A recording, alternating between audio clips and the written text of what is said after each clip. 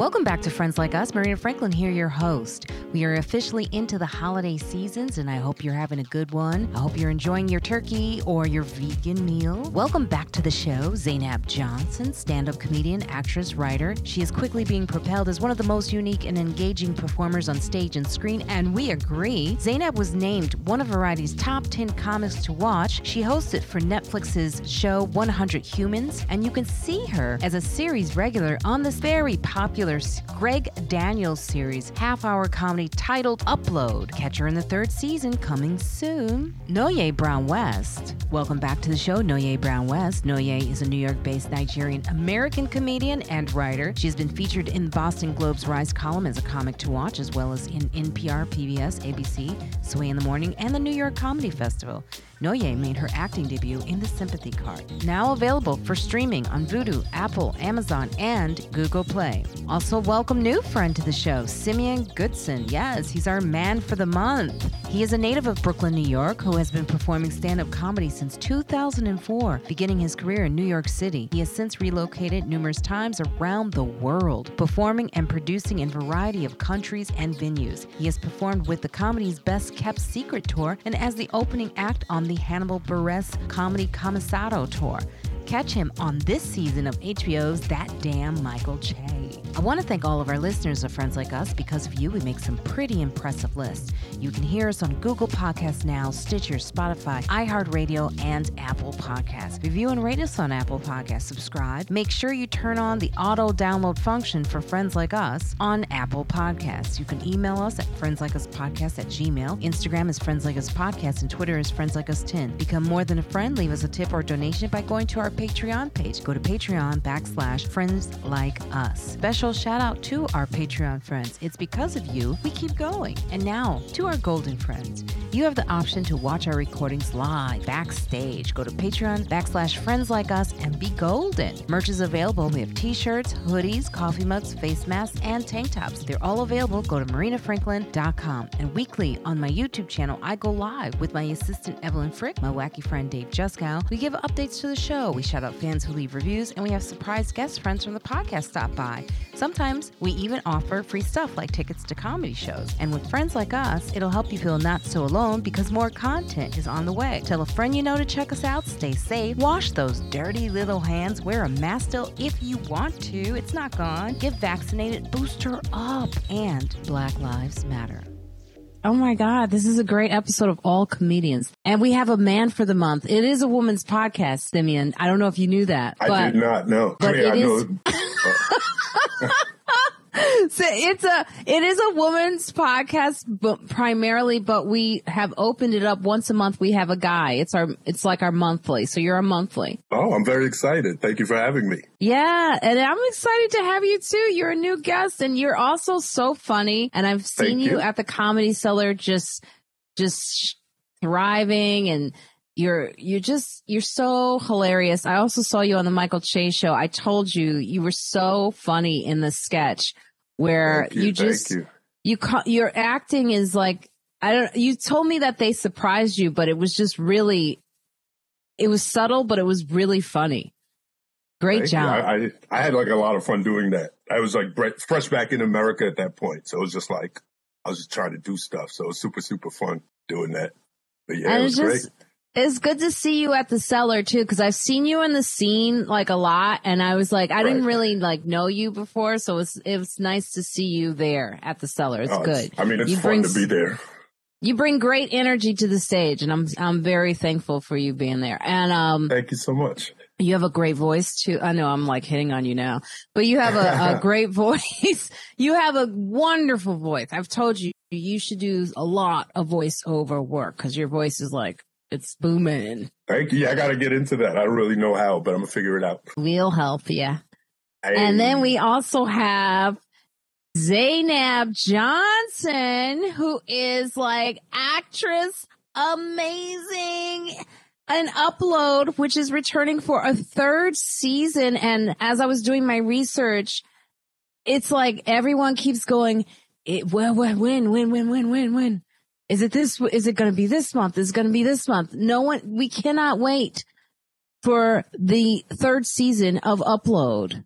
And you're in the hotel right now, right? You just finished? You just wrapped? Yeah, we just wrapped. Yesterday was our official wrap on season 3. But I also want to say, Simeon, I watched you on the Michael Che show and I thought you were great. I agree everything that Marina said. It was like a treat to see you on it. And I didn't really know you that well either. Like, I think I saw you once or twice, like in the city, and then we were on the same festival in Dubai, and I feel like I got to know you just a bit better. And so then as soon as I think I returned, that show came out and you were on it, and it was really fantastic to watch. You have really great energy, and it's like, I don't know, you remind me of, like, I always say this about Greer too, Greer Barnes. It's like you watch them one time on TV and you're like, how are they not working on every single thing at every single moment? Because that's how like easy they are to watch, you know? So that's it. I appreciate it. I mean, you certainly did your thing in Dubai. That was amazing. You had some amazing sets out there, so that was great. So much love to you as well. Thank you. Thank you. Hi, Marina. Thanks for having me on. Yes, it's been a while. We miss you, Zainab. And you'll hear an episode. Okay, this is after the fact that it came out, but you'll hear someone correct me saying someone's name. Oh, good. Because when I listen and you say something wrong and no one says anything, I'm like, and I know they know. Like, I remember you were saying, dang, was it Megan Thee Stallion? You said, even when you say Megan Thee Stallion, you'd be like, Megan the. I'm like,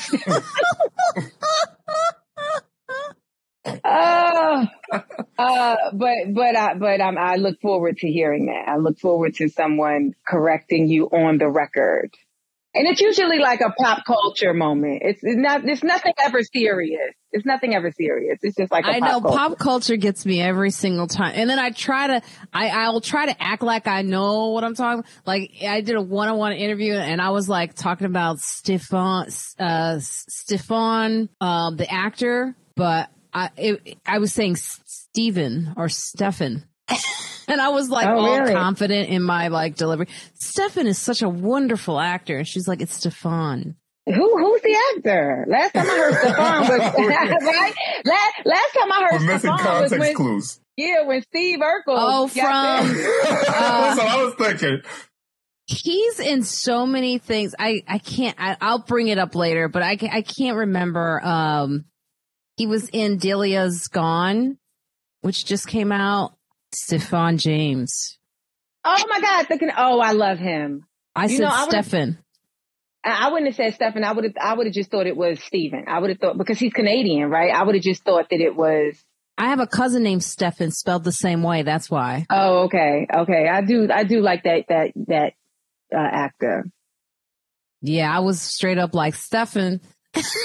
he was in 21 Bridges, right? Yeah, he's a really great actor. Oh yeah, he a little bit younger than me, but I would take him on it. I mean, I would go on a date. Is he younger? He looks mature.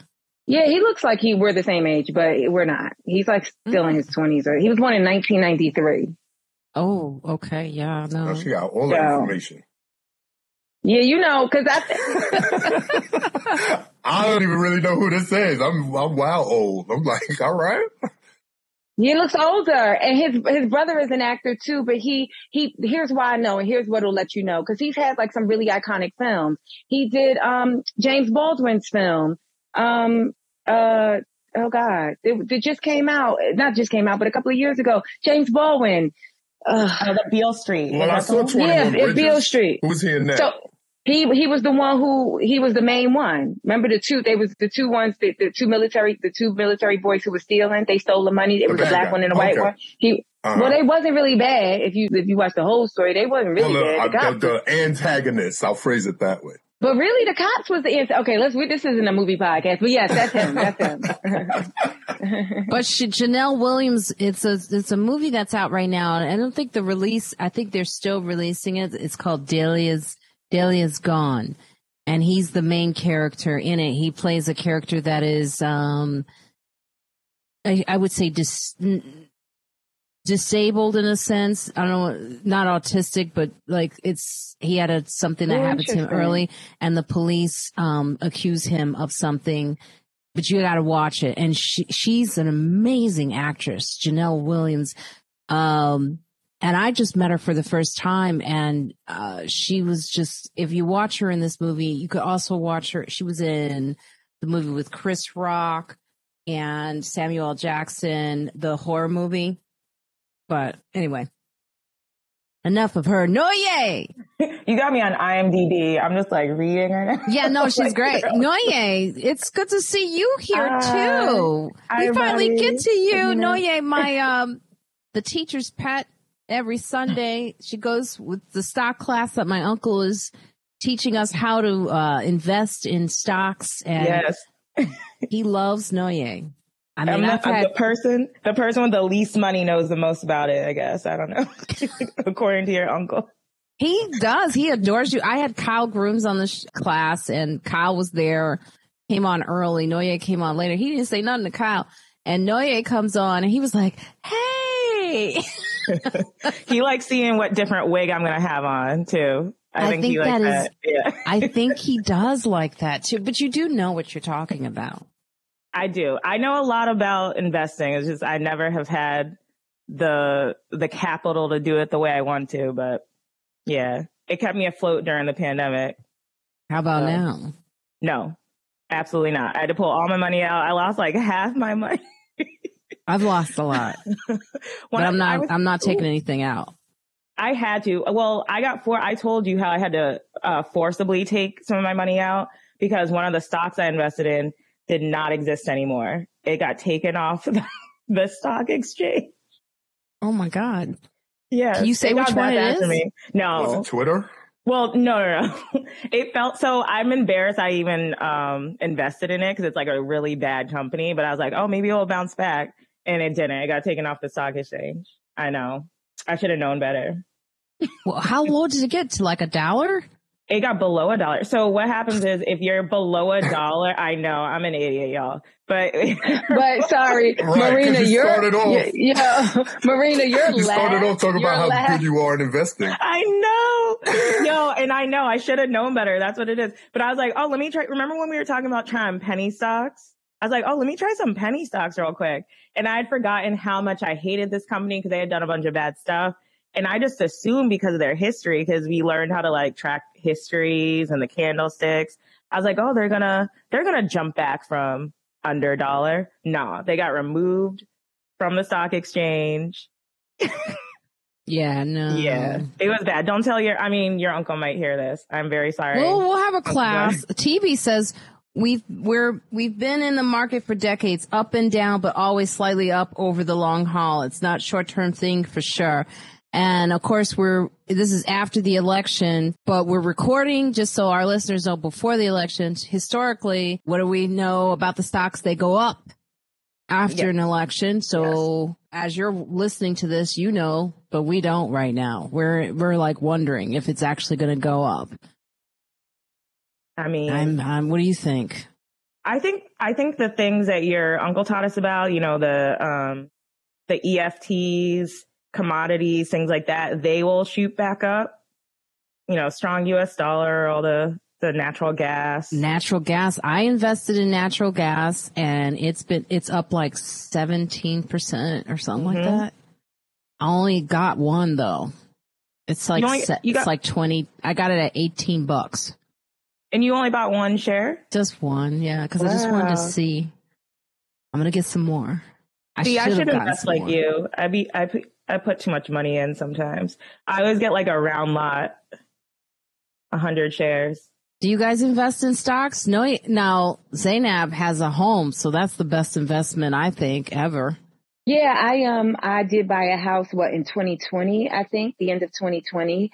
And I do have a good amount of money in stock and I'm looking to do some more. I'm looking to do some more, but I was just going to say it's like a longevity game, right? It's like a relay, not a sprint. What's the opposite of a sprint? A relay? A marathon. A marathon. Yeah. Thank you. It's a marathon. And right now, when you guys are talking, I just looked up my stock portfolio and it's much lower than what it started at. But I'm never, you guys talking about it made me think about it. I'm not even at some point with my financial advisor, he was like, what can you afford to not, even if the worst thing happens in the worst possible scenario, you're not working, how much money can you afford to just not touch for a while? And so that's the way kind of I look at investing. Like it's like, it's almost like getting a CD too, like, can I not touch this for 5 years? Okay. That's the amount that I'm not into it. Like, I'm not like a day player. I'm not like a day trader. I'm not like looking at stocks every day and it's the marathon for me. Yeah, I'm not really a day trader either, but I'm learning, so I have to look at it every day because I'm going to go into a money manager as someone who can do it for me at some point. But until then, I am fascinated to see how the market moves. Mm-hmm. So that's told me which like ETFs I've bought, some like the natural gas, and it's taught me how the economy is running too. Yeah, I do have a Robinhood account, and I've like played with like a little bit of money on there on my own. And I took that, like somebody, I don't know, like Jay-Z, somebody was like, invest in what you love. Cause if you love it, everybody loves it. And when I first started my Robinhood account, I never drink like, workout or energy drinks or anything. I drink like either water or kombucha or like a pressed fresh juice. Like that's like the gambit of what I drink. But I started drinking this workout drink called Celsius. And so then, it was the only one that I liked that didn't bother me, that didn't spike like and so I invested in it, and I have tripled. I might have put like $600 in it. From that stock, I took out $1,500. Just like that stock does. So like I might have bought it at like, what's that stock again? Celsius, yeah. And it got up to like $98. Like it has drastically increased since I purchased it. And Marina, it's trading. It's trading low right now for what it has been doing. So now might be a good time to buy in. Okay. Yeah. What about you, Simeon? I keep my money in a shoebox under the bed. That's actually probably a good place right now. Yeah. I mean, I just like, I was a house husband for mad long. So like, I just didn't even know like what the money situation was. Like I knew where the broom was at. And, but like, I just never had to deal with it until very recently. So like, I'm just getting all my shit together. But this is good. This is great education. Yeah. Oh, and I wanted to do the thing. I wanted to say the thing that you both said too. So Dan Michael Che is one of my favorite shows. So I saw you there. And Zainab, I watch Upload, but I also saw you and Rami, and that was so good. Oh, yes. Thank you. Oh, thank you. Yes. I need to watch it. I was so honored. The mom directed that episode. I don't want to mispronounce her name, but she directed that episode, and it was so wonderful. She's my favorite character on the show. Yes. The mom. And it was so lovely to be directed by her, and she kept saying, just, like how you are, just like not too much, just how you are. You'll come, just how you are. And I was like, okay, I thought I was saying the lines like me, but okay. I'm glad you brought that up because, Zainab, well, one, I text you because I'm just getting caught up on Upload. I'm still not finished with the second season. Your acting has evolved. I have watched it evolve over time. You're having fun. That was the one thing I noticed the most. And you're so relaxed, and your delivery is just like, it's on point. It's a great show. It's like fun to watch. I know Rich Voss he's raving about you too, because he watches it with Raina, that's Bonnie and Rich's daughter. And it seems like the cast, like, it seems like you guys are having fun. Like, you always think of like ensembles working together. Yeah, I think that I'm almost afraid to go to like another show because I have been encountering actors that are like, it's a hit show, but they hate their cast. They hate their job. And I mean, it's a hit show. And not even like, some of them are 10 seasons. Some of them is only one season. I'm like, how you hate it after one, but I think we like genuinely like love each other and get along and respect everybody's abilities. And I think that I'm really like lucky in that sense. And so, like I said yesterday, we wrapped, but so today is our first official day, off the job. And so the creator, he said, I got the sweetest email. It almost made me cry this morning. And one of the things he said in the email, he was like, your acting just keeps getting better and better. And that's like such a big deal because that's an insecurity for me, and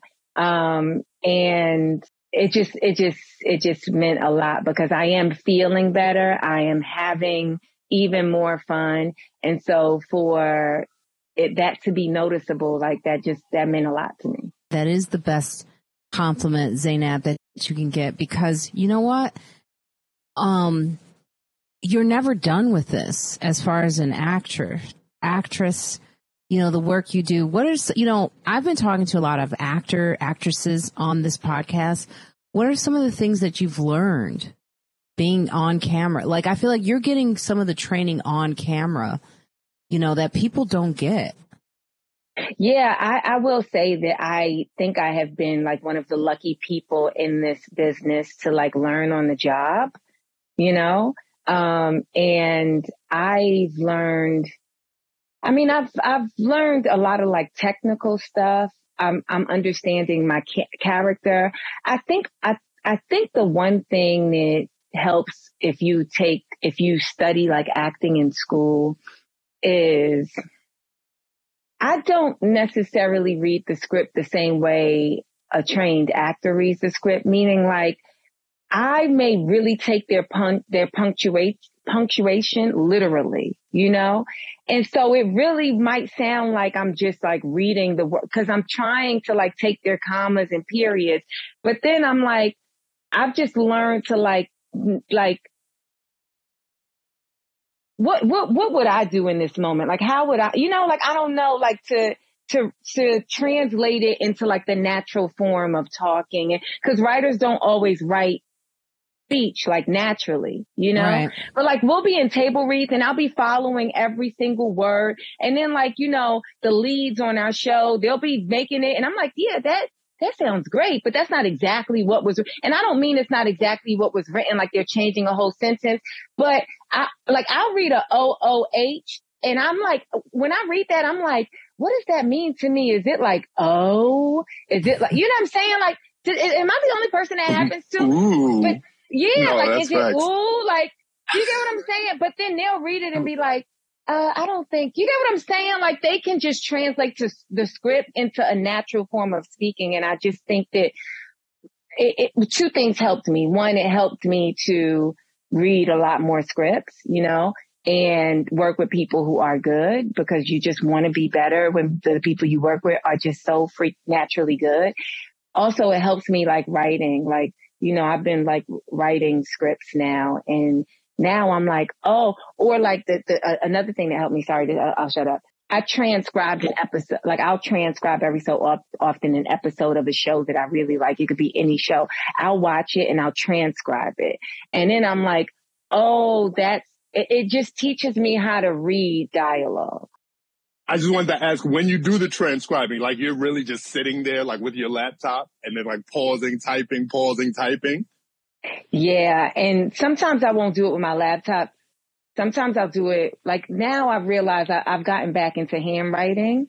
And the first show that I ever did it with was the HBO pilot Girls. And there's so much, even when you transcribe it, there's so many like candy bags in there that you don't even realize it if you just watch the show. Like I didn't realize until I transcribed it that every single one of their names, their first and last names, the characters start with the same letter. But that's not something that it's just not something they focus. You know what I'm saying? It's just a throw. I don't know. But doing that helps me understand how to read the dialogue in the script. And I think also you just get, for me, it helps doing like experience is the best teacher. And I pray that I get to continue to keep working because like, I feel like I'm learning on a job. I feel like I learned comedy having a bunch of comedic friends and being in comedy clubs every night, you know? And I feel like I'm learning how to be an actress on the set of Upload. And I'm so grateful for that. And I also am like, God damn, what did he see in that audition that made him go, we got to get her? You know what I'm saying? Like, and she'll get better. You know, like, so. Well, we see it. I see it. We all see it. I think it's pretty obvious. Honestly, all three of you all have like a present that I don't think you're aware. Well, you should be aware of it by now, I feel like. While you're yeah. All three of you have a present. I'm getting there. I'm a little stocky. You too. I gotta wear some high heels. Yeah, we see it. We see it in all of your work. Even you, Noye. Yes, you too. And you opened for Zainab in DC. Am I right? It was so fun. Yes, it was so fun. So, okay, Zainab sold out every single show. What was it, like? Six shows? Oh my goodness. Yeah. Amazing. Yeah, it was a fun weekend. I was right in the middle. I had just started filming Upload, and I think I had got off set at like 1 or 2 o'clock in the morning, and then had to catch a flight to like Baltimore, then take a train to DC to get to the show. And it was great. And like, I would actually take that if I could have you and Skylar with you. I mean, I don't want to, limit you guys, but if I were like, Dave, whoever, fill in the blank. And I had to pick it was just such a good show, perfect, in my opinion. And I loved how different we were. It was like these 3 young Black people, and we were so authentically us, but so different, and not even in a forced or overt, you know what I'm saying? Not in a way that we were trying. It was like, and we had a special guest one of the nights. Yeah. And she was lovely too. Yep. She was a brown comedian, right? Yeah, from Chicago. Yeah. I don't want to get her name wrong, so I'm just gonna not. Yeah, but it was just great, and so thank you, Noye. It was. Yeah. I remember I was listening to the pod, Marina, Friends Like Us, and she said it. She's like, "Yeah, this weekend or something. Next weekend, I'm opening for Zainab," and I did not know that. So who they told me was doing it was not her. So when I listened, I was like. Oh God! I hope good. I was thinking to myself, good, Zainab, good for you.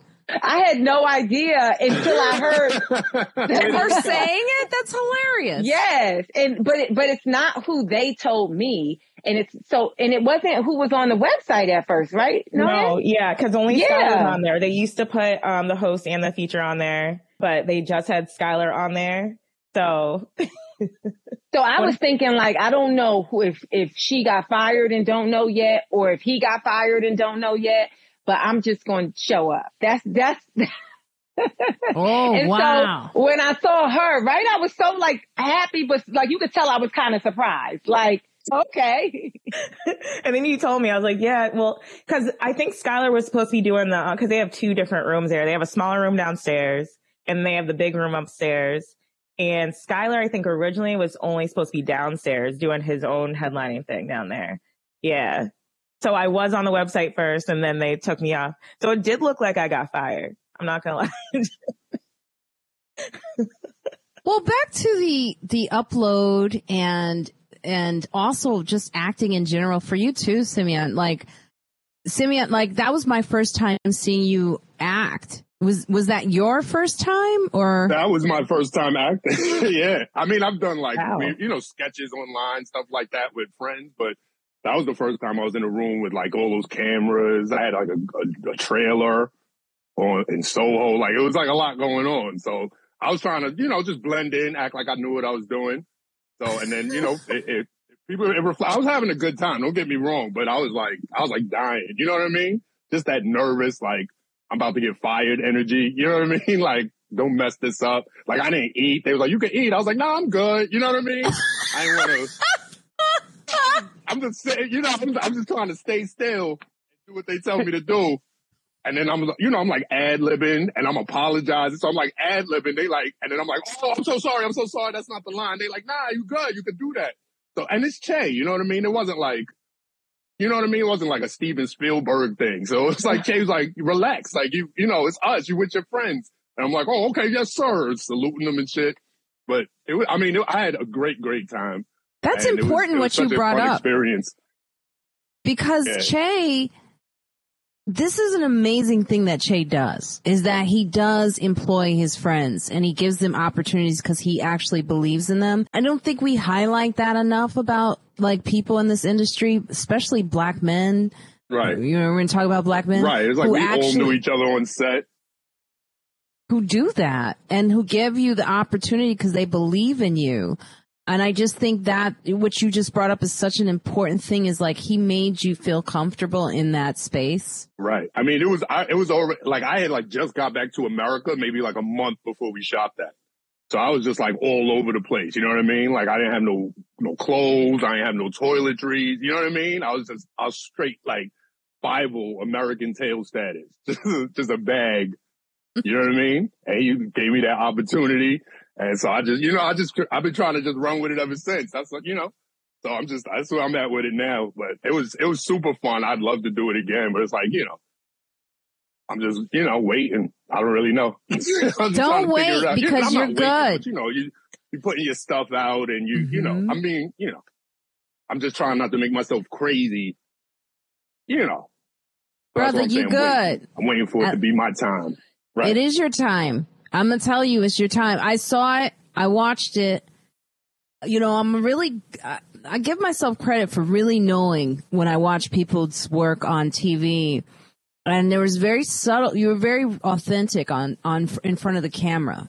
You look good in front of the camera. And it was very subtle what you were doing. I don't know. The casting was perfect for that scene. And it was just so hilarious. And I was watching that. I was like, oh my God, he could play so many roles. Like, right, Zainab? Didn't you? Those kids like held me down. Those kids were all like professionally trained actors. You know what I mean? So like they were like, I was like leaning on them like so heavily in that scene because it was just like a room full of kids. You know what I mean? Who this is all they've ever studied. And I'm just like, you know, this is a street dude, you know, trying to be funny. And so I'm just like leaning on them like wow heavy. I was like, am I messing this up? Is this the line? They like, yo, you good, bro? Relax. So it was just like, it was a great environment to be in. It was also like early morning, which is not where I shine. You know what I mean? It was a lot. So like going through, like like talking about it now, I can feel that energy like coming back in my body, like that nervous, you know what I mean? That excitement. It was just exciting and nervous. And, I think that's what it was that stood out though. That was there was like a vulnerability like that you brought to that character that was interesting because, you know, you come in, your presence is like, you're like a type of guy that I wouldn't want to mess with. But in that scene, you transformed into like a very vulnerable person that I loved it. Anyway, Zainab, what were you going to say? I was just going to say that, like, I do think that people believe this, and I think I am starting to believe this and understand this as well, that like the trained actor is a wonderful instrument, right? But there's something about a good comedian's instinct. And it just doesn't matter what medium they're in. I think we just have if you're a good comedian, you have like instincts that are unmatched. And I think that people know that. And in the moments where we are the most nervous and wondering if wondering if we're doing not okay, but what it is that they want. Right? Like we're seeking like approval, like, or to know that we're doing it, quote unquote. Right. I think that naturally our instincts come into play and we make great choices. And the moment we don't, somebody will step in and be like, stop, you know? Right. Plus, we're also used to that instant gratification. Like, if you're trying something new on stage, you don't get that laugh. You're like, all right, this is a wrap. You know what I mean? So, like, you're doing that on set. Nobody's going to laugh because they're professionals. And you're like, oh, I messed that up. And they're like, oh, you ruined it. So it's just like, all right. So you just got to, it's like you said, you got to learn to trust your instincts. You got to learn to trust yourself. And like a lot of things you were saying earlier about just like learning on the job, like while you're there. You know what I mean? Like I'm walking around the set like, what's this dude? What's that dude? Who's this guy? What's he doing? It's like, that dude just brings you sandwiches, bro. Relax. So I'm like, all right, that's cool too. That's a cool job too. So like it was very, very exciting. I envy what you have, the newness of it. That is a beautiful, don't ever forget this moment. This is the best moment. Like I look back at the beginnings of everything, acting, comedy, and I really enjoy those moments sometimes a little bit more than even like being experienced, like the coming into it with fresh eyes. It's like, you know, the best part of acting is the ones who are children. It's like, I think in theater class, we used to always pretend that we were kids in order to be as open, you know, and sometimes too many people get in and they say what you should do and that's when you start to get like not as open and free with your art. So this is a really good place. And I saw it. It was great work. Now, Zainab, I want to ask you this question because, you know, we were talking about Romney and I haven't watched it yet. So we had a guest on that you said you wanted to respond to a lot of things she was saying on the show. Do you remember that? It's a Muslim show, and yes. it was the industry and acting and like how, you know, like voices and diversity. It was something like that. And it was like a lovely episode, but it did the same thing that is currently being done, which is it completely negated Black Muslims, which make up they make up the growth in the Muslim population in the United States is because of Black people, either originally obviously converting to Islam, but the Black families that are Muslim, the Black incarceration, you know what I'm saying? Like, and I think that if you are ever trying to tell Muslim story or, you know, in America, if you're talking about it, to talk about it and, you know, to talk about anything in this country and not mention Black people, it's kind of like a non-starter, you know? But that particular episode, it's like, not only are we not talking about Black Muslims, but you had two like brown women, right? Or a woman that studies, you know, there was one who was Black. She was Black, and then Black. Yeah. And there was no mention of like, you know, Black women. Once you said that I did something, and they were like, "Oh yeah, she performed on it," and that was nice, you know. Well, I did ask the question. I think I asked where was the female representation in film for Muslim women? Yeah. Yeah, but they don't tell the stories. I think that on this season of Rami, I think in the second season, they included like a black characters, you know, and in a big way, because they had a huge star portrayed. They had Mahershala Ali. So that brings a lot of attention, but, and I think they go into maybe like the, sort of like discrimination within the religion. It's, you know, that all still exists. And it's like there's no person, regardless of what their ethnic or religious makeup is, that can come into the United States and thrive and not be thriving as a result of what Black people did or do. And to negate that in any conversation, it's just not a full conversation. And when it's not a full conversation, it's hard for me to appreciate the conversation. I'll say that. Right. Noted. I will make sure I have a Black Muslim on next time. Well, I mean, you said there was a Black person, right? It's just she wasn't Muslim though. She was a movie reviewer. Oh, okay. Oh, I know the episode you're talking about now. Yes. Okay. Yes. Ashley. Is that her name? Yes. Ashley, it was just the episode because I can't remember today, but it was just some things that said that were specifically said that it would have helped to have another voice.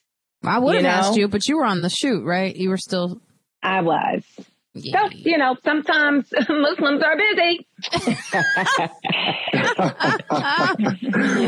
Other plans for her that day. She working. You are working, Zainab. I love it. Love it. Love it. Listen, now, mashallah. While we're talking about mashallah. Let's go into this is after the election. I hesitated even talking about this because we're recording before the election results. However, since we do have you here, Simeon, we got to talk about Black men. Now, are you 100% Black, or every time I look at you, I see some Asian, and I know you went over there, and so I'm like, do you have Asian blood in you, or what's going on? My mom is 3/4 Chinese, so her mom was half Chinese, and her father is Chinese. And then my dad is Black, so I'm whatever those numbers add up to. Oh, okay. That's like Naomi Campbell. We're in like the 80s. She's Japanese, though, I think, right? Anyway, sorry. That's all right. That's all right. No, it's fine. But but you walk through the world as a black man mostly, right? Or right. I identify as a black dude. Okay. No, you're absolutely right. I don't get to do Chinese stuff. Nobody's ever like, we're looking for a Chinese dude. Has anybody seen Sims? Like, that never happened. So. Well, do you feel ignored by politicians? I guess I'm going to ask you that directly because it does seem like lately, like with the election and with everything going on, like political analysts, researchers, and black male leaders say politicians are not reaching black men with visibility in their communities and messaging that resonates with them. I live in Brooklyn, so reach out. Like Mayor Eric Adams was like the borough president in Brooklyn. You know what I mean? So like I've been reached out to quite thoroughly. You know what I mean? But it's never like Republicans never reach out to me. The people who reach out to me, like the people I'll vote for anyway, it'll be like Jumaane Williams and Eric Adams or, you know, even like Stacey Abrams. Like those are the people who will reach out to me. Like I don't see, you know what I mean? Like I don't know who else is in any other council seats in the city or anything like that. But I still live in like, you know, the hood. So like they'll have politicians out here, like our local, like people knock on my door and give me pamphlets about why I should put them in our local council seat or whatever. But like Kathy Hochul never came. You know, I haven't seen her out here. I haven't seen Lee Zeldin on the block. You know what I mean? So it's like, I think that's also very important because a lot of what people miss is like people will vote for presidential elections and then kind of sit all the other ones out. So it is kind of more important in my neighborhood for people to go door to door and be like, this is what your local representatives are doing. And that's how ultimately you get representation in the larger places. You know what I mean? By picking people who are small, just starting their political careers, et cetera, so they can build up and eventually become mayor. And then we saw that with Eric Adams. Like he was just a cop years ago, and then he became Brooklyn Borough president, and we saw him, and he's still doing the same shit. He's the mayor now, but he's still at the clubs, you know. He's still outside on the block shaking hands, high-fiving, taking flicks. So it's like, that's just what he does at this point. But like, honestly, I love him for that. You know what I mean? Because I don't know him, but like I've known who he is for a long, long time now. It's not like some dude just popped up out of nowhere and became mayor. So it's like even when he's I don't know if we can curse, even when he's messing up, like I'm still okay with that because he's been on the block. You know what I mean? Like he's a human to me. Whereas Kathy Hochul or Lee Zeldin are just, you know, they're TV people. They don't exist in my real world. You know what I mean? So now that I'm saying it out loud, I guess you're right because, you know, they don't reach out. Like the people, you know, like I don't see representing mayoral races in the hood or gubernatorial races, anything like that. You know what I mean? Assembly seats. We don't really see that, but we do see very local politicians. So there is an awareness of it in the hood, but it's like they don't reach out directly, but they'll reach out through surrogates. So this local politician will say, vote for me, but also vote for Kathy Hochul and also vote for, you know what I mean? So they'll kind of do it like that. So I don't know. It depends how bad they want us at the time. The reason I ask this is because I've heard just like several conversations amongst black male comics even about like how they feel about this election. And a lot of them don't seem to be leaning left or right and seem to be very disappointed with Biden and sometimes even glorifying Trump. Do you hear these conversations amongst black men? I do. I absolutely do. I think the Trump thing, I mean, a lot of the people I talk to are comedians. So I think the Trump thing started as like a funny thing. Like, oh, we got to get Trump back in here. This is crazy. And I think it kind of snowballed into where people like saying it non-ironically now. They're like, I genuinely wish Trump was back, which is super problematic. It's very short-sighted. But I mean, that's just kind of a human condition. You know what I mean? Like people they don't have money right now, so they're blaming Biden. And they're not looking at the policies that were set in place over the last 6-8 years that are the reason, you know, that snowballed into what we're seeing now. All they say is, oh, Biden fell up a step. So obviously the economy's bad. You know what I mean? Like they're not putting these reasonable things together, which is interesting because they're all comics. So it's like you're supposed to be seeing the big picture and then compartmentalizing it into something small and funny and serviceable on a stage, 15 minutes, 10 minutes, 5 minutes. And that's understandable, but that can't be your whole worldview. Like, you should know that's funny because it's wrong or because it's short-sighted. You know what I mean? So it's an interesting thing to see, but you're absolutely right. But I don't think that's just black men. I see that on multiple levels of society, where generally liberal people are like, oh, Biden's messed up because hot dogs cost $4 now. I don't think, you know what I mean? I don't think you're really putting these things together. So, and it's like, you want to have these conversations, but then everybody's like, oh, get out of here. You know what I mean? Like, oh, you fucking up the joke. You know what I mean? When they're wrong, it's a joke. But when you don't say anything, they kind of escalate it. So it's like, we do have a responsibility to speak up on it, or at least shun them for it. Separate yourself from it. Like, I don't agree with what you just said, or, you know, just at least put it out there. But no, I do see that with just people are like, oh, Republican policies do benefit us. And you're like, okay, I'm glad you believe that, but we about to be in cages. Well, TV just fucking wrote around with that train of thought. TV just wrote, I try to remind people that when a Democrat follows a Republican, there's always a mess that has to be cleaned up. So that first couple of years is always a wash until things stabilize. Okay, go ahead, Zainab. I was going to say, I wonder in terms of like the marketing or the reaching out to Black men in America, I wonder if they don't feel like they have to, because if you, like, Black male voter turnout is always pretty low, right? I'm asking because I don't want to make a statement that I don't like. I'm not quite sure, but I feel like that's what I'm always reading. It's always low. But the reality is, I don't think they reach out because they've already nipped the problem in the bud before, because they give young Black men felonies. And you can't vote as a felon. Some states you can. Yes, you can. Yeah, we know that there's a way. I think it's a more understood notion that felons are not voting. And I think that's part of the design really early. And I don't know, beyond the comedy world, right? And people just saying something provocative or something, something wrong just because it's funny. I find that the people, the Black men specifically that I'm hearing leaning towards liking Trump or leaning towards a Republican or more conservative agenda are men that are already rich. And so they are really trying to protect their wealth, because that is something that that's something Trump specifically did, and Republicans try to do. They try to protect wealth, right? Or they're Black men who aspire to be wealthy. And so they are going to behave in the same way that, let's say, a P. Diddy, love Combs, but they have none of the capital or wealth or access that he has, but in their mind, that's where they reason, and they desire to be there, and so that's just what they follow.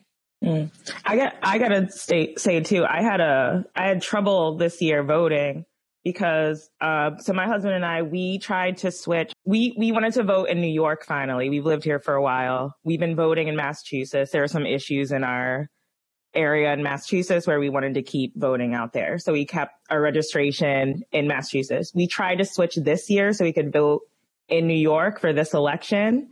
And so now we were registered in 2 places. So we got a letter saying that if we voted in either place, we could go to jail. And we tried to fix that before the election and didn't get fixed before the election, but it'll be fixed by the next election. So that's a very scary thing. Yeah. Right. That's a very scary thing too. Just trying to switch where we live. They're messing with the actual voting process. Yep. So that's a really scary thing. Those are both liberal states, which is interesting because those are both blue states. New York is a little less blue now. Like, you're having trouble transferring between New York and Massachusetts. Imagine you trying to change between Texas and, Louisiana or something crazy like that as a Democrat. And there's also there is disenfranchisement in the context that Black men don't really feel like any politician has our back. You know what I mean? Like, no one's implementing, like, a lot of policies, like, even from Democrats will be like, we trying to put more people in jail. And you're like, I don't really want that. You know what I mean? Because when that happens, you're like, all right, well, that's me. Like, that's me you trying to put in jail. So I don't know if I want to vote for that. And then the Republicans is like, yo, you're paying too much taxes. So you're like, all right. So even if you just take it on the surface level, you could see how a black dude who doesn't read, newspapers or, those are Puffy saying it. You know what I mean? Like, that's the kind of shit, even just from your own experience, where you're like, I don't know if I want a heavy-handed crime guy in office. Because last time that happened, I spent a lot of time in central booking. Oh yeah, Killer Mike he's conservative now. What's going on with him? But I understand that too. That doesn't. I don't understand Killer Mike doing that. But here, go ahead, Simeon. I'm gonna say a lot of that happened with the Bernie Sanders supporters because they felt so attacked by the Democratic Party when he didn't get the nomination that they were like, I'd rather and then support the Democrats just for what happened to Bernie. So I think that's a lot of what Killer Mike is doing also because we saw a lot of that, like a big black population that was behind Bernie Sanders and the message he had that was completely disenfranchised by the Democratic Party behind Hillary Clinton.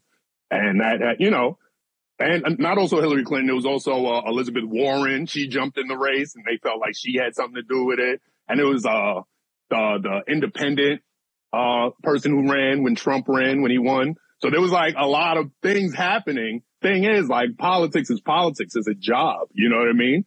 And you have to navigate politics. So you kind of need to be a little slimy to be a politician. You know what I mean? Because Trump was super duper slimy. You see all the shit he got through. Like, he pushed through his whole agenda. He didn't pay no money. He took shit out the office when he left. But it's like, especially if you like from the block and you talk about like a real nigga versus a fake nigga, you know what I mean? You want to gravitate toward the real nigga. And even though Donald Trump is fucking us royally, you like, damn, that's a real nigga right there. You know what I mean? So I think that might play a part too. I don't know. I never really thought about this till you asked the question, but now I'm thinking about it a lot. Well, if we didn't discuss like a good politician versus a bad politician, a celebrity versus a non-celebrity, right? Like Simeon, because like, so when I think of like the hot button topics in politics, they are, when you think about like, a lot of the concern, it was all about Israel at one point, right? And like they used like protecting Jewish land in it, right? That was a big thing. Women's rights. That's a big sovereignty. Yeah, that's a big way to charge women, right? You talk about like entrepreneurs, like when you talk about money and stuff, you have the 1%, right? Or you have the wealthy, whatever. But then amongst like the lower to middle working class people, it's like you're not really speaking to black men because they're not the top earners at that level. Like as much as we see, as much as on our billionaires list, it's all men. You know what I'm saying? In a basic household at 50,000, 75,000, which is a lot. That's a really high number in the United States. You know, that's not black men. That's a lot of black women. You know, and so what would they be marketing to? The only thing I feel like is a hot button topic in all politics every single year is crime. And that directly goes against black men, even not that black men are criminals at all, but they're going to be targeted. But that's criminals. What it means. So when you say we're going after crime, you're saying we're coming back to the hood. That's what you're saying. You're not saying. But the bail reform, right, you're not saying we're gonna fix.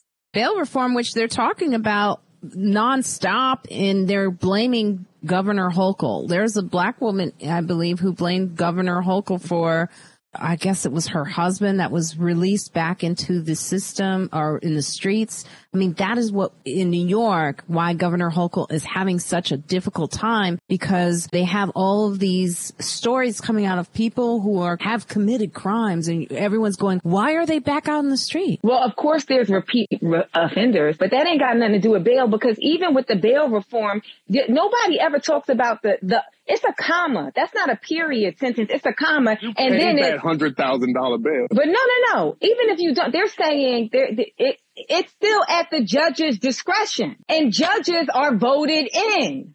Right. And so, yeah, it's just like, remember like a couple of months ago when it was a hot button, abortion, right? And then now we know legal and illegal abortions are happening every single day. right? We know rape is happening every single day, and reproduction is happening as a result of rape every single day. But of course, right when that happens, some story that's happening in some middle town, and Biden quoted the little girl. Remember, the little girl had got pregnant because somebody in the family raped, and it's like, not that that's not excusable, not that that should be ignored, but they just took this thing that's happening, unfortunately, everywhere, every day.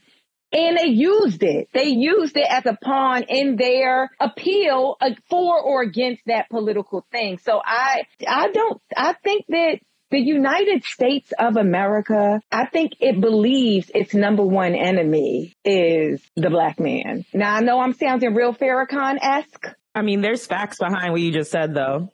You know, but that's for Democrats and Republicans. Mm-hmm. So where does the black man go then? Simeon. Uh-oh. Oh, is he frozen? He looked frozen. He looked real frozen. The black man frozen. He's actually visually where the black man is at.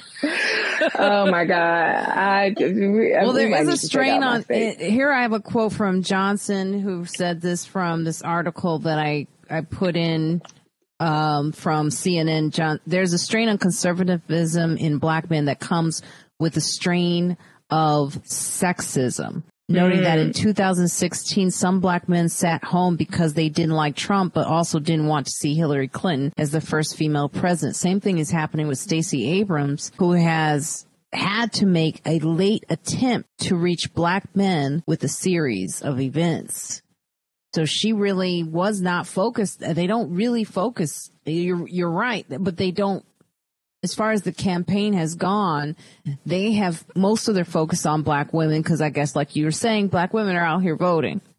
Now, I want to point to TV's comments about not that there aren't enough Republicans to mess things up, but they mostly just try to stop good things happening instead of making bad things happen, like mess up our vote by mail system. And yes, slimed?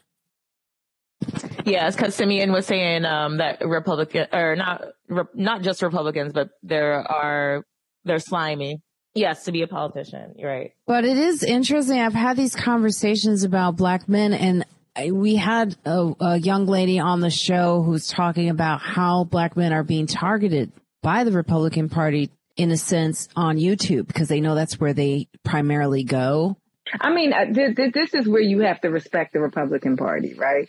They don't care how they get their numbers, as long as they got their numbers. Yes. They do not care. And you can die on the hill of morality and high horse and like, no, I'm going to do it the right way.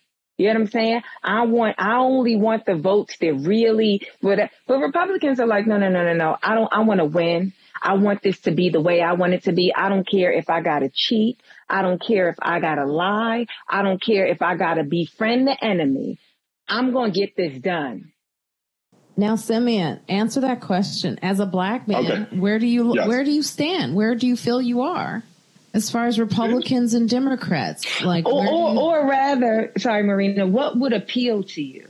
Like, what political points could be made that would charge you to, like, you know what, I have to vote for this individual, or I have to align myself with this party? I mean, me personally, like, I'm big, I love infrastructure candidates. Like, I would love to see somebody implement a national level railway or something like that. Mm-hmm. You know what I mean? But that's me. Like, that's certainly not speaking for the dude I hang out with on the corner. But I still think it's just infrastructure on a smaller level. Like, fix the MTA, fix the roads, because that leads to a better quality of life, but it also leads to jobs. And these are the low scale, but I put it in quotes, but those are the low scale jobs that, you know, our community gets. You know what I mean? Like, when construction is happening, when hard physical labor is needed. You know what I mean? That's when we have jobs. That's when we outside. And then subsequently, that's when we in Macy's.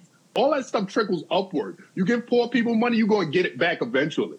So, like, me personally, that's always where I lean toward. I try not to get into all the culture war stuff. You know what I mean? Like, I understand laws like you shouldn't commit violence against a smaller group of people or a marginalized group of people. I'm all about that. But I don't need a dress code. You know what I mean? I don't care where you eat. You should be allowed everywhere. Yes, you should be able to get a job when it's appropriate. But I think we get lost in a lot of, like, culture war stuff.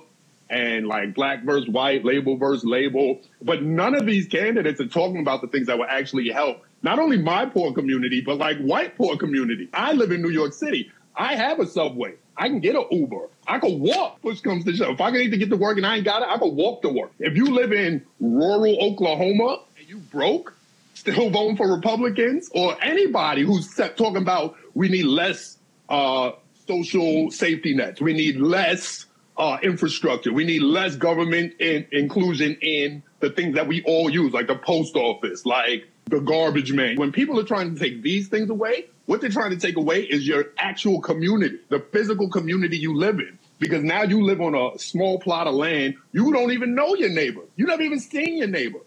You don't care. So it's like, I think a lot of the rhetoric we hear is just built for the sake of creating enemies.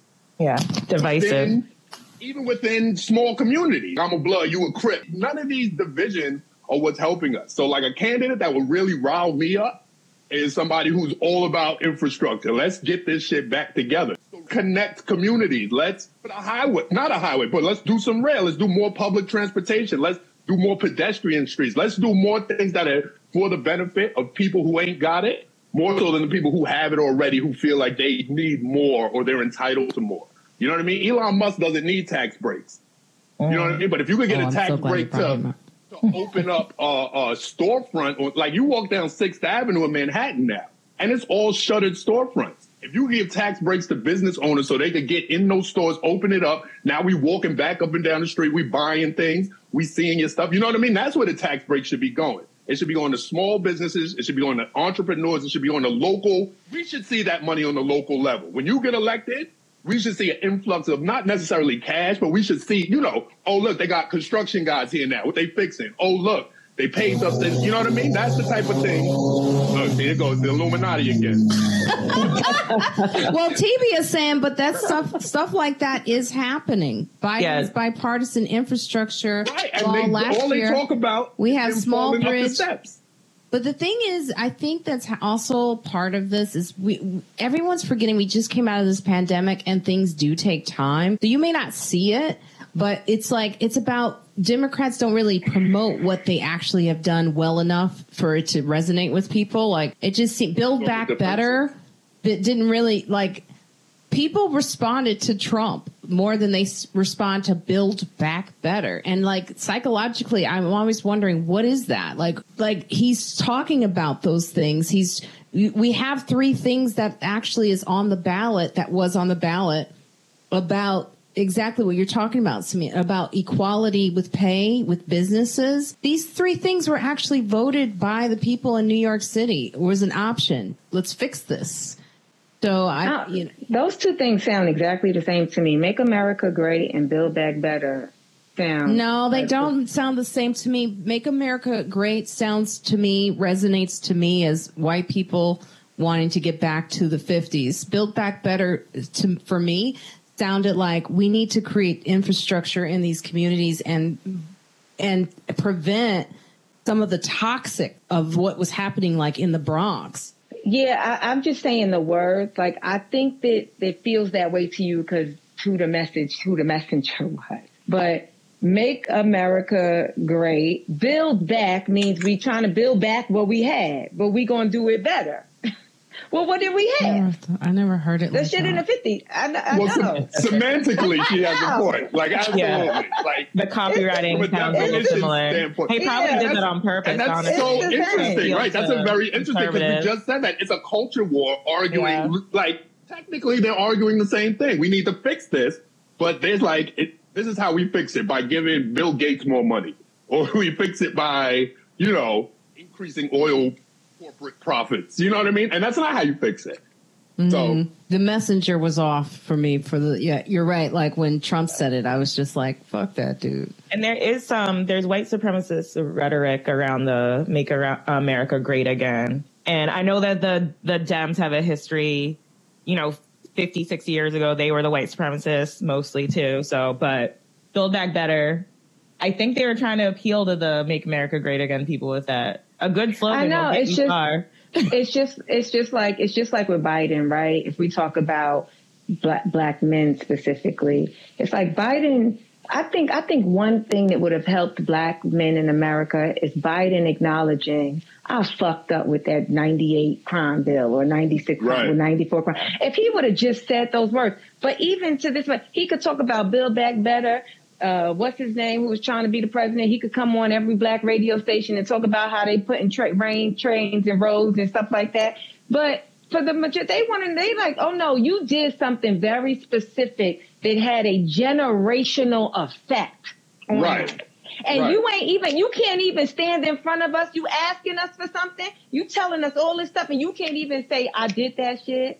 He did do it on a radio show. I think he did it late though. And it was not, I saw the interview. Oh, was it on the radio show? Yeah, with Biden, he did do it. Yeah. He had a press conference that the news stations didn't even air. Oh, yeah. That's what I'm saying. You know what I mean? So it's like why they want to divide communities. Because when we all sit here and talk to each other, we find nuances that are, that are a little strange. When you start talking to your neighbors, you figure out, who's full of bullshit. So it's just like, but also Simeon, but that also says something. Listen, I'm speaking I'm picking it all apart. I'm not taking any side, I voted for freaking Biden, but I do know that says something about you if you're the president of the United States and they not even airing your press conference. Yeah. TB did say in October 15th, 2020, Biden did say it was a mistake to support 1994 crime bill. He did say I found that. So, I mean, I think what the thing is, though, also is how Democrats do not get their words out well. Their marketing sucks. I mean, you see what's happening right now with Obama. They do. Yeah, I was just going to say that. A lot of newspapers, a lot of stations. I mean, Fox News is one of the most viewed stations. They're not going to air. Even CNN now. CNN is Republican-owned. Facebook. So Biden said things. So let me just get this out. He goes, an awful lot of people were jailed for minor drug crimes. So George Stephanopoulos began, was it a mistake to support it? And he said, yeah, it was. But here's where the mistake came. The mistake came in terms of what the states did locally. He says, so we set up a sentencing commission. We didn't set the time. Every single solitary maximum was reduced in there. But what happened was it became the same time for the same crime. So it said you have to serve between 1 and 3 years. It ended up becoming much lower. And black folks went to jail a lot less than they would have before. But he says it was a mistake. Let me tell you what we all hate when we arguing with our girlfriend or our boyfriend or our wife or our husband or our best friend and they say sorry, but. Mm-hmm. Yeah, there needed to be no but after that. That was crazy. That was insane. Well, they got Obama campaigning for Governor Hochul out here because let me tell you something. Something that Democrats do that annoys me is they are so afraid to mess up. They're so afraid to lose their constituents. They're so afraid to lose the funding. So they're very careful. They are too careful. And Governor Hochul just needs to say, one thing I keep watching her do, which I'm you got to talk about this crime. You got to say it's your responsibility and you take the blame for it. Stop acting like you're doing something you're not doing. She doesn't say it and it's annoying everybody. And that's why Obama had to come in because he talks like a normal person. Right. You see that? They're bring him in. Because they ain't saying it. Fetterman does do well. She also needs to acknowledge the fact that New York City has a relatively low crime rate compared to the rest of the country. As far as violent, per capita, our crime rate is considerably lower. So it's that's what she needs to say. She needs to say, these Republican governors are accusing me of having a high crime state, and look at the numbers. That's all she needs to do. Put the numbers on the screen, and we can say, oh, okay. And then they have to retort. And then they'll go into abortion. They'll go into whatever. But it's just the messaging is incredibly bad for Democrats, but also the Republicans own the media, but also they're very bad at messaging. If your enemy runs the media, you got to be great at messaging. You know what I mean? You need to know how to get. And Obama was great at that. We was outside. We was 24, 25, outside in Obama shirts. We weren't politically motivated prior to that, but of course he was black. That helped a lot. But also, like, he was outside, he was talking, and he made sense. He acknowledged what was happening. So, it was different. And Trump was like that for them. I'm glad you brought up the media because I want to go to Twitter and what's happening with Elon Musk. Because Zainab, do you have a blue check? Yeah. Mm-hmm. Are you going to pay the $8 a month for it? Absolutely not. I could give a shit about that blue check. That's what I'm like. Who cares? I mean, I kind of wish I had a blue check. I've been asking for a blue check for a while, but for some reason, I don't do something a blue check. Well, if you got $8. But that's the thing. A blue check was supposed to verify public persons, because what happens usually with public figures is that their accounts will be duplicate. So it was really supposed to protect the public. It was supposed to protect all the other users. It's like, if somebody is claiming to be Beyonce, they saying that this is Beyonce's page and they're asking you to do something and you're doing it because you believe it's Beyonce. Oh, no, this page has not been verified. That's what it was supposed to do. So now if it just comes down to a subscription fee, it's completely against the whole point, the whole purpose that it serves. And people were already getting catfished by people without the check mark. So it's going to be even worse now. I watched enough catfish to know that somebody could pretend to be Bow Wow with like 300 followers and people are going to send them money. So, I mean, it's going to be a lot worse now. There was somebody saying that he's like a British soap star. I forget his name. He was saying that the reason he even joined Twitter is because pedophiles are using his name to choose their victims, and somebody went missing. And that's the only reason he joined and got the check mark, because he was worried about his fans. So it's a lot of bad things like that. Comedians are so funny because Kathy Griffin and Sarah Silverman. So Elon Musk said Twitter users who impersonate other handles without specifying it as parody account will be permanently suspended without warning after a number of prominent accounts, including that of comedian Kathy Griffin. She was kicked off the platform for pretending to be the billionaire and posting tweets mocking him. Mm-hmm. Uh-oh, he's freezing. I knew he shouldn't have moved. I was like, he's moving. We're going to lose him. People were like having a good time with the whole claiming that's a parody thing yesterday. Like Tim from Tim and Eric. He did one that was Donald Trump. Well, it's like, I don't understand it. Do you have to put parody in your bio? Nobody knows. So everybody's just doing it like anywhere they want to. Like Tim put it in the name. So he was like, Donald Trump, I'm dead now. And then he just put parody, but he like spelled it wrong. Like he spelled with a T. It was very funny. And they just started tweeting. But if you have it spelled wrong, can he like bump you from the page? I don't know. I actually haven't checked Twitter today, so I don't know how that's been going for people. But yesterday it was very funny. TV says there's a comedian who put parody all over and he still got banned. Oh. I forget the name of the comedian that it happened to. This is the thing. It's like it's like he was saying Republicans. So like Elon Musk took over Twitter and now it's only Republicans always claim that we don't have a sense of humor, or the right or the left doesn't have a sense of humor, but he doesn't have a sense of humor at all. You can't have Twitter is going down. It is. I mean, you can't have a millionaire own Twitter like that, or billion, whatever he is. Well, I think also too, it's like I think Elon Musk's goal at this point is to, before you can get into like the logistics of what's said and how Twitter actually operates and the best way for it to operate. Oh wait, hold on a second. Every time you join, you're in a different pose and a different location. So what happens, Simeon, is when you join back, you come up as two people. Oh yeah, everyone's joining Mastodon. That's right. TV just wrote that in the chat. Zainab, do you have a Mastodon? No. Yeah, I don't even. I've never even heard of it. Yeah, it's like MST. It's like Mastodon without any of the vowels. .social. Marina, do you have a Mastodon? Huh? Do you have a Mastodon? Like TD Zach asking in the chat. It's like a new social network that people are going to. Oh no, I have not. I think I have heard of. It's the guy who created Twitter. He created a new page.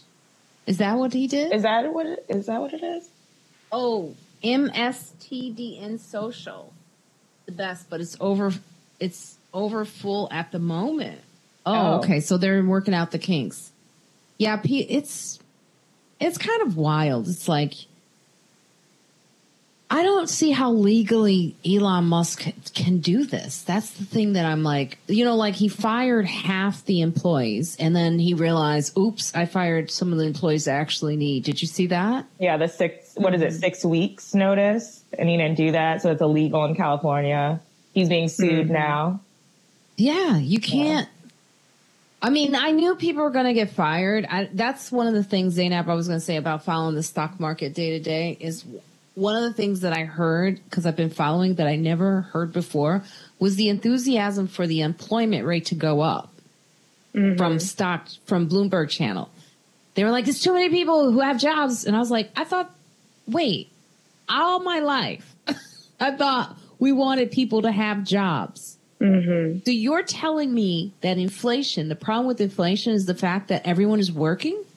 I mean, that's what they were basically saying. They were like, we need people to lose their jobs. Then I got on the subway and I heard an MTA employer, this woman, I love hearing Black women talk, like, because they'll just break it down. It's like, a lot of these people don't understand. They're acting all crazy at their job. They don't understand they're about to lose their job.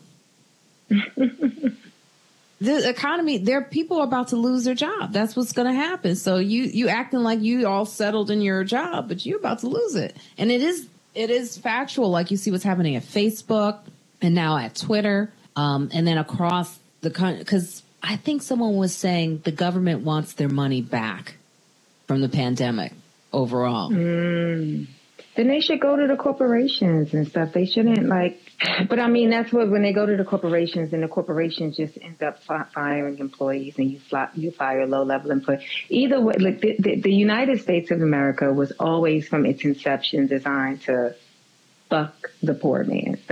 Yep. We were always supposed to be slaves no matter what. Yeah. It was just no way around it, So, I think that's why you hear people say, we just got to burn this down, and it said that sounds like a really crazy thing to say. And it sounds like a really provocative thing to, you know what I'm saying? Like a racy, uneducated thing to say. But it's like, I think we keep trying to fix something that started off broken. And, if they tell you with like a house, it's like if the foundation ain't right, then it don't matter what you do on top of that, the house ain't never going to sit right.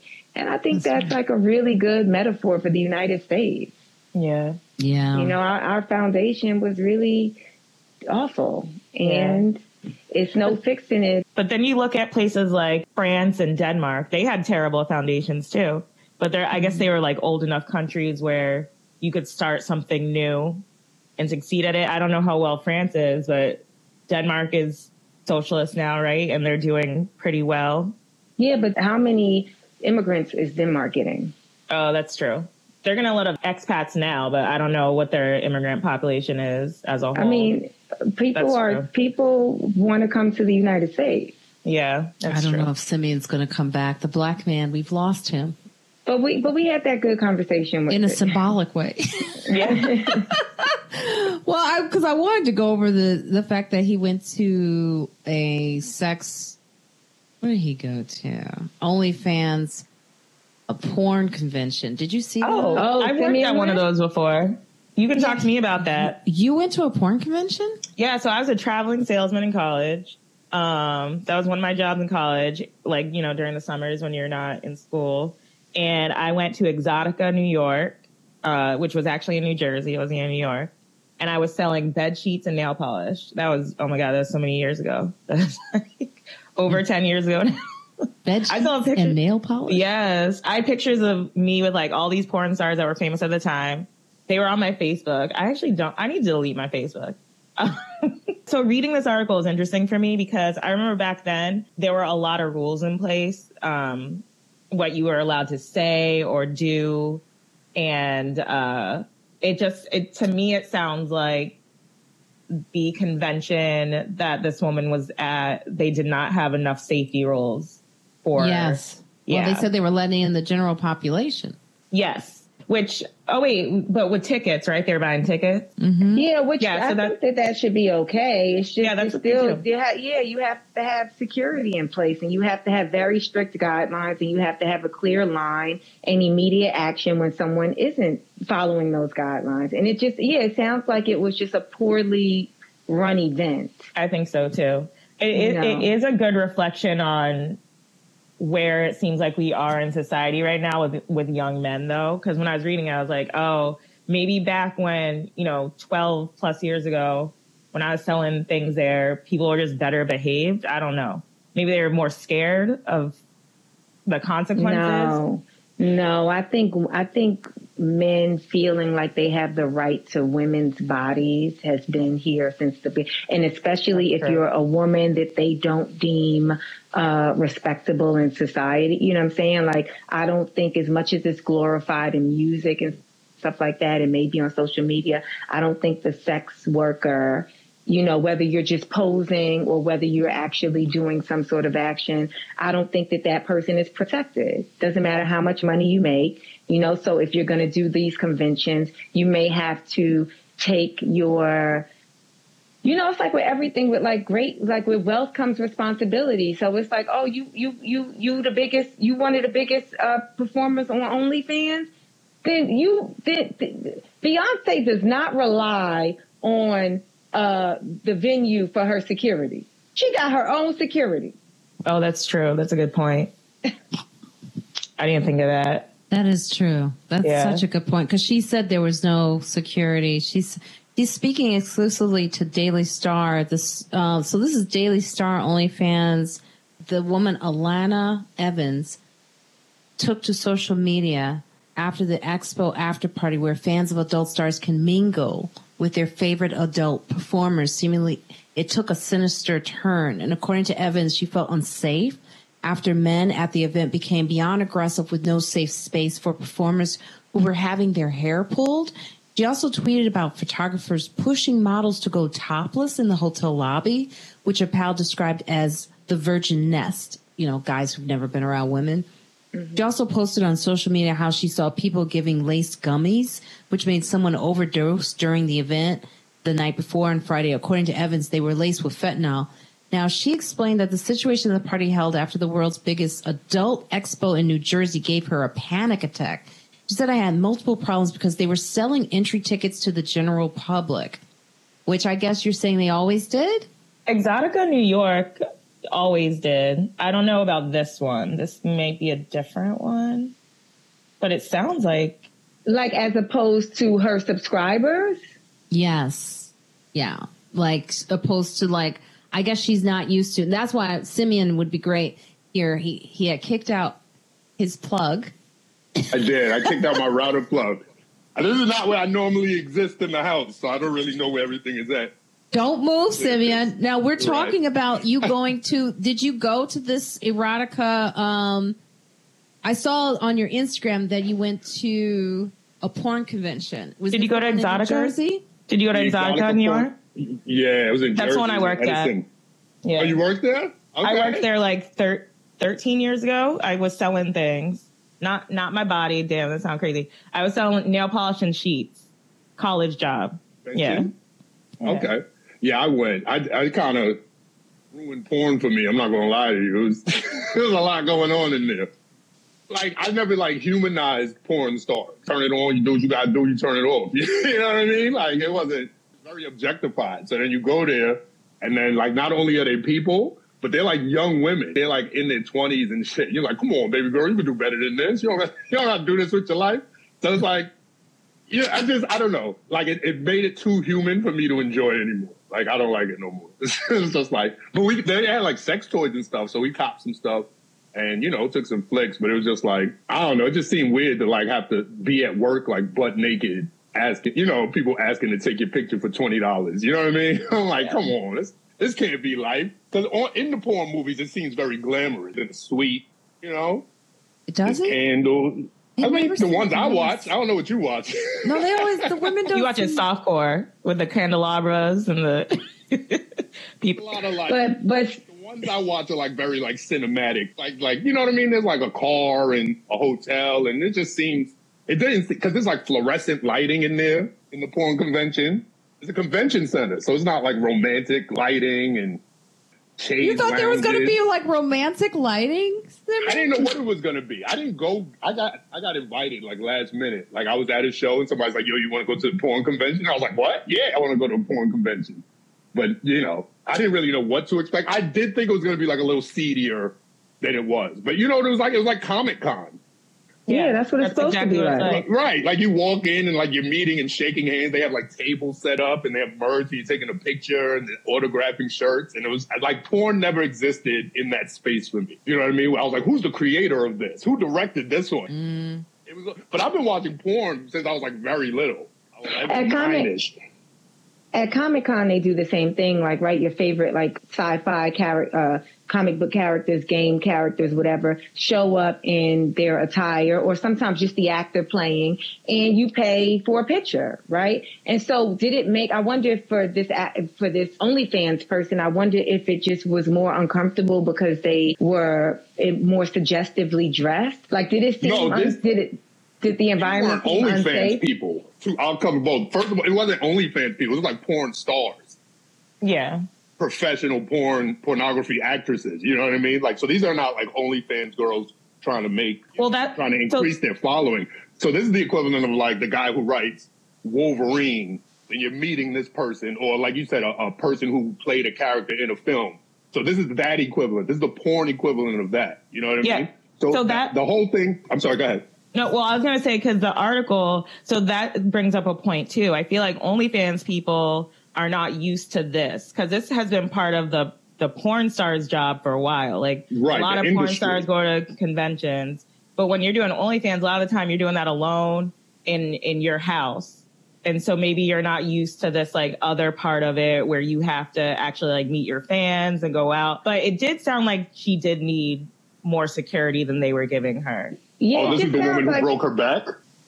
What? Is that who you're referring to? The woman who broke her back? No. In this article, it's just the woman who went there and said they were pulling her hair. They were aggressive. They were offering tickets to the general public. And she was just she took to comment about how it was just not for her. And maybe, like, I guess what Noye is saying, for OnlyFans who aren't as experienced and maybe haven't been dealing with this because I feel like OnlyFans became more popular during the pandemic. It did. It blew up during the pandemic. Sorry, OnlyFans or not, it just sounds like a poorly planned event. And if it wasn't like a poorly secured event, and if it wasn't poorly secured, then it just seems like the event did not meet her expectations. You get what I'm saying? Her expectation for security, her expectation for safety, her expectation for personal space. It just seems like it didn't line up. Well-known girls had like staffs with them. They weren't just there at a table by themselves. Like there were people around them, and there was space between them. You know what I mean? Like you couldn't just roll up and pull her hair. Like that was out of the question. Like, so it's just like, it's like even like as like an actress or a comedian, like you see like, or as a comic, you see these like people who go viral on TikTok and stuff, or viral on Instagram, try and hit the stage, and they just don't know what they're doing because they're just not used to the workflow that we're accustomed to. So it's just like a different thing, like trying to enter the real world from the internet. Like it's a very interesting process for a lot of younger people. Cause like I didn't have those options starting out where I could just accumulate a following and then start doing shows. You know what I mean? So it's like you have to do both at the same time. And those porn stars, these older, I'm not going to say old school, but I don't know the phrase I'm looking for, but you know what I'm trying to say. It's like veteran. Well, I want to say classically trained. That's what's coming in my brain, but I don't want to say that. No, say it. Classically trained porn stars. Classically trained erotic actresses have come up a different way where they've seen these things, where how like I said, I walked into there, I didn't know anybody's names. Like porn stars weren't even people to me, but there were people there who were like, fanning out over, like waiting in a line for a $20 picture with a porn star. And it's just like, it is what it, like, I don't see them going into any fandom without security. Yeah, exactly. Especially as an erotic a woman working in an erotic space should have security in general. But if you're going to address a fandom, even as like a bodybuilder, you should have security with you. You know what I mean? It's just not. Even as we're seeing comedians nowadays walking into the cellar. I was telling Gina Yashere, I love Gina, but I was like, be careful, because we are very showy sometimes with what our success is. It's just, part of being Black. We like to show where we've come, and that's a great thing. But I mean, right now the streets are hungry, and I would say if you can just look a little less showy right now, it'd be best for you. Unless you have that security with you. I mean, Chappelle comes in with security guards now all the time. They're like serious. And I get it. There's also an issue in the Black community. Well, not in the Black community, just in general, just in entertainment, where you're less famous or famous than you think you are. You know what I mean? Like more people recognize you than you think are recognizing you. Yeah. And I think that happens to a lot of us. So you're like, I can walk down the street. I don't need security. Like, who knows me? I'm just a dude. But then somebody knows you, or somebody's been following you, and it gets dangerous out there.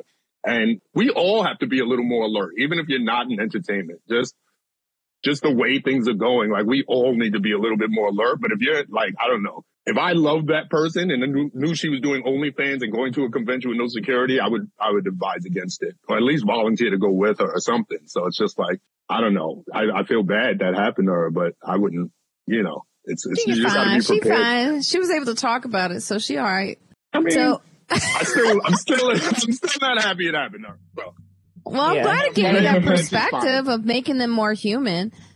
This has been a wonderful conversation with just comedians, not just fans, but just comedians. How's that? Look how I did that.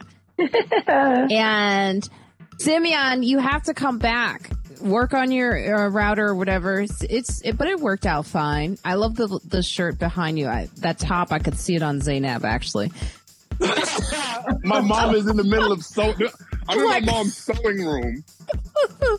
That's what's going on. I love that top for Zainab. Actually, I could see her. No, maybe in white. I absolutely really did enjoy this conversation. And Simeon, it's so nice to have you as a new friend on the show. Thank you for joining us. Please join us again. Much. Thank you, Naye, for being here again. Where can our listeners find you? They can find me at noyecomedy.com, at that Noye on Twitter. That's Nonye, and Noni Fizzle, NONEEFIZZLE on Instagram. I should streamline, I know. I was going to advertise my headlining gig, but it's going to be already done. So I killed it in Atlantic City. Yeah, good job. So y'all come and see me again when I come back. With friends like us, you don't need security. Just stay home and safe. Yes! Love it. Zainab, busy schedule. Thank you for joining us. Oh, I'm so happy to be here and a fan of everybody. So this is a very easy, this is a very easy thing to do. So thank you for having me. On all social media like Instagram, Facebook, Twitter, my website, it's all Zainab Johnson, ZAINAB Johnson. TikTok, however, is the Zainab Johnson, TheZainab Johnson. And tonight, November 23rd, if you're in LA, you can come see me headline Flappers, which is in Burbank. Show starts at 8 p.m. So if you're listening to this, anytime before 8 p.m. and you're in like the greater Los Angeles area, come to the show tonight. Oh, and with friends like us, that something special about you will always be seen. Yes, very true. Thank you, Zainab. Thank you. And thank you for being the little voice in my head every time I record. I'm like, I don't want that. I don't want to do that. I can hear you. I hear you. That started to happen to me too, honestly. Like, I started to prepare more when I'm on because of Zainab. I take notes. I don't want to be that person. I don't want to be that person. No, it's good. It's good. It's good. Simeon. Yes. Thank you so much for having me. This was fun. Next time I'm going to get a actual internet provider and stop stealing the neighbor's Wi-Fi. You can catch me on Instagram at SimDeLaCreme. I have a Patreon. It's $1 a month. That's patreon.com/Simeon Goodson. And then I would say with friends like us, you don't need acting school. This is true. No. You get it all here. You just need to tune in. Yes. And Marina Franklin here. Just go to my website, marinafranklin.com. And with friends like us, you have some really funny friends that are doing amazing things that you can listen to and learn from. Check us out.